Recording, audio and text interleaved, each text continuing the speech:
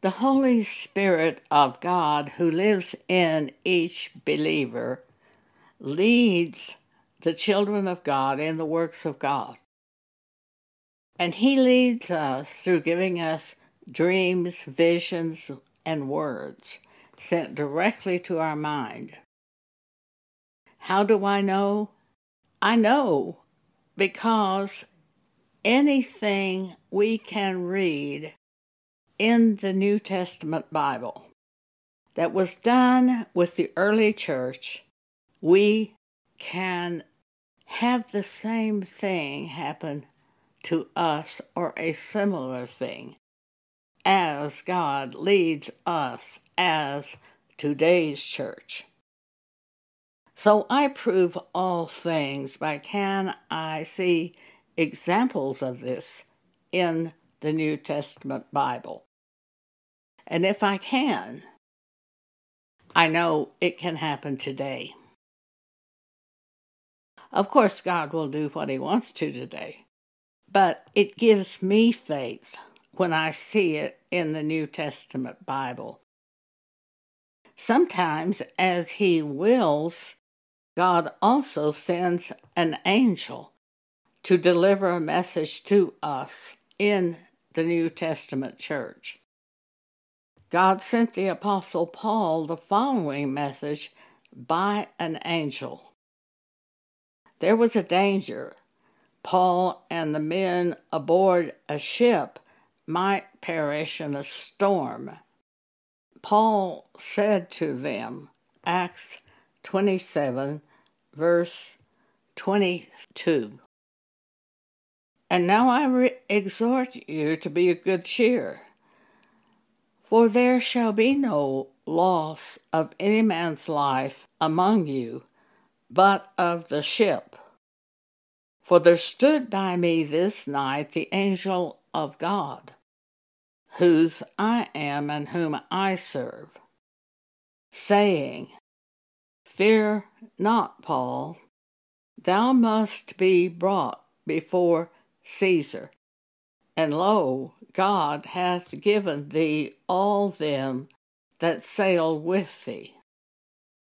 Wherefore, sirs, be of good cheer, for I believe God that it shall be even as it was told me." On the night of January 10th, 1980, I believe an angel of God was sent to deliver a message to me. I was asleep in the night, and I was awakened by a very loud, powerful trumpet-like sound.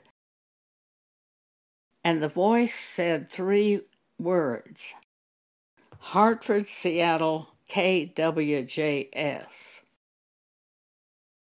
I wrote the word KWJS down on a notepad because I didn't want to get those letters mixed up.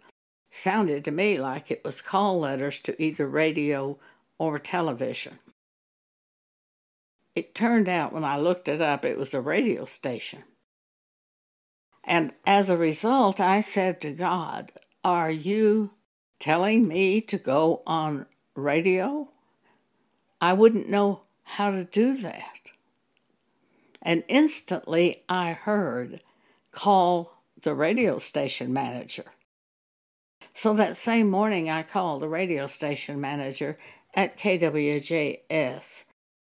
I told him that God might be leading me to go on radio, and I said to him, "How would you do that?" He said, "Make an audition tape 29 and a half minutes long, send it to me, and if you fit our programming, we will offer you a contract." As soon as I finished the phone call, I got my tape recorder and kitchen timer and made a tape 29 and a half minutes long and sent it to the radio station manager. He called me within a matter of 2 or 3 days and offered me a contract. I was broadcasting exhortations to the church on radio, on KWJS, within about 5 days. I believe that was an angel speaking that message. Within a year, I was on radio from coast to coast, basically Hartford to Seattle and places in between, exhorting the church in the things of God. So I believe I have heard a message from God by way of an angel, as Paul did. So I'm just saying to you that in the last days, at the end times, if we are on the earth or you are on the earth, you're really going to need all of these gifts of the Holy Spirit, because the time will get so bad. Jesus says no flesh would be saved except the days were made shorter, and because of that, the days will be shortened. Reading from Matthew 24. Jesus says, starting at verse 12, "And because iniquity shall abound, the love of many shall wax cold." I believe that means the love of many for the word of God will wax cold and they will fall away. Verse 13, "But he that shall endure unto the end, the same shall be saved." And one way we endure is by making a habit of reading the Word of God, stay in the Word of God, do the Word of God. That's the only thing strong enough for the problems that are going to come upon this earth. Prayer and the Word of God. Verse 21, "For then shall be great tribulation, such as was not since the beginning of the world to this time, no, nor ever shall be. And except those days should be shortened, there should be no flesh saved, but for the elect's sake those days shall be shortened." As you read books like the book of Acts of the early church, the Acts of the Apostles, the way God worked with them and the miracles performed to get them out of prison and out of the things that were so difficult. Please pay attention. Build your faith that God can use on your behalf an angel and certainly a dream. I've been led by many dreams. The Holy Spirit speaking to us directly to our mind by bringing a thought to us. An angel of the Lord could be sent to help us. But your faith in knowing this can happen to help you in the New Testament church today might end up being critical for you. So read the New Testament Bible, pay attention to the way God sent help to those written about in the New Testament Bible. Because if God used it for the New Testament church to help them, we have sufficient grounds to believe that He can use the same type of thing to help us at the end time. When you read the book of Acts and you see the examples of the New Testament church, who was fighting the apostles? Who gave them the most trouble? It was the Jews of the synagogue, because the apostles were bringing in a new covenant message, and the old covenant was going to be done away with. It's very difficult to have any tradition removed from families. And now, all of a sudden, everything is different. In the Old Testament, they sacrificed animals, and the blood of the animal appeased God for the sin. But now, Jesus Christ has already come, paid for our sins by his own blood, and the people like Paul and Peter had to go into the synagogues, the Jewish synagogues, to give this message that we're saved by Jesus, not by our works. That would be a very, very difficult thing to deliver. Today, who is our enemy? Who will give us the trouble today? It's the churches who have fallen away from Scripture and have set up other doctrines in their churches. These are the churches of the end time, the churches of the apostasy, and they bring doctrines which are of Antichrist into the churches. It was at the threshold when Paul was still on the earth, when he spoke in Acts 20 to the elders at Ephesus. Paul said, I know some of you among these elders right here, sitting here today, are just waiting for an opportunity where you can bring perverse things into the church. Paraphrasing. But at the end time, the greatest problem are the churches that say Jesus is Lord, but they will not follow Jesus the Word, the Holy Scriptures. That's the end time problem, is Antichrist working in the New Testament church. The early church problem with the Jews in the synagogues.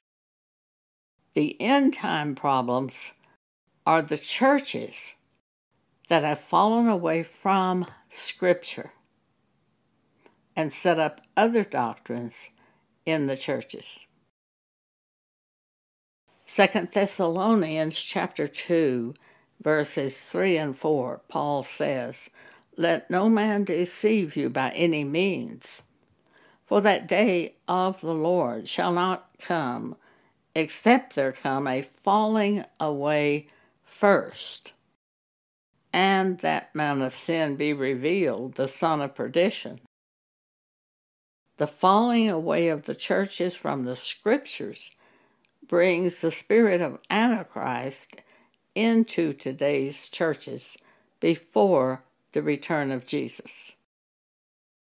Verse 4, Who opposeth and exalteth himself above all that is called God or that is worshipped, so that he, as God, sitteth in the temple of God, showing himself that he is God. When the Apostle John spoke to his church group, and it's recorded for us in 1 John chapter 2, verse 18, he told about Antichrist, and he said, there are already many Antichrists that have come into our group. They come in and they leave because we are the real church, basically. And that proves that it's the end time. Even with the Apostle John, it was the end time. See, a day in the sight of the Lord is as 1,000 years, and 1,000 years as one day. So time is not the same to God as it is to us. In the sight of God, It had only been a day or so since Jesus was crucified. By his time, we see it as 2,000 years today. But a day in the sight of the Lord is 1,000 years, and 1,000 years as a day. And that explains why the time situation seems so strange when you read the Bible. The apostles and even Jesus said, "I come quickly." And yet it's been 2,000 years. But that scripture, and that is in 2 Peter chapter 3, where it says, "A day in the sight of the Lord is as 1,000 years, and 1,000 years as one day." If you read that, you can see where the mix-up is today about time. Antichrist comes into the churches, changes the doctrine away from the New Testament Bible to approve people as they commit sins and to draw large numbers to the church. Verse 4, 2 Thessalonians chapter 2, "Who opposeth and exalteth himself above all that is called God, or that is worshipped, so that he, as God, sitteth in the temple of God, showing himself that he is God." In 1982, I was reading this section of Scripture in 2 Thessalonians 2, and God said to me, "The falling away are not people leaving the churches. The falling away are the churches leaving the Scriptures." The problem of today's churches is falling away from Scriptures and setting up other doctrines opposite to Christ, anti-Christ. This had to happen before Jesus returns. When Jesus returns, he will destroy the apostate churches of Antichrist. Antichrist is a spirit, like the devil is a spirit operating in many people, not just one person. Antichrist is a spirit operating in many people. If you will read 1 John chapter 4, verse 3, you will see John speaking of a spirit of Antichrist. And in 2 Thessalonians chapter 2, you will see that with the coming of Jesus, Antichrist will be destroyed. And the Antichrist churches will be destroyed. Start at verse 8, 2 Thessalonians 2. "And then shall that wicked be revealed, whom the Lord shall consume with the spirit of his mouth, and shall destroy with the brightness of his coming." Verse 10, "And with all deceivableness of unrighteousness in them that perish, because they receive not the love of the truth, that they might be saved. And for this cause God shall send them strong delusion, that they should believe a lie," because they wouldn't heed the truth of the Scriptures. They did another doctrine and preferred that doctrine. So God brought them a strong delusion, that they should believe a lie, that they all might be damned who believed not the truth, but had pleasure in unrighteousness. Today they love their church more than they love the Word of God, the Holy Scriptures. That is the end time apostasy.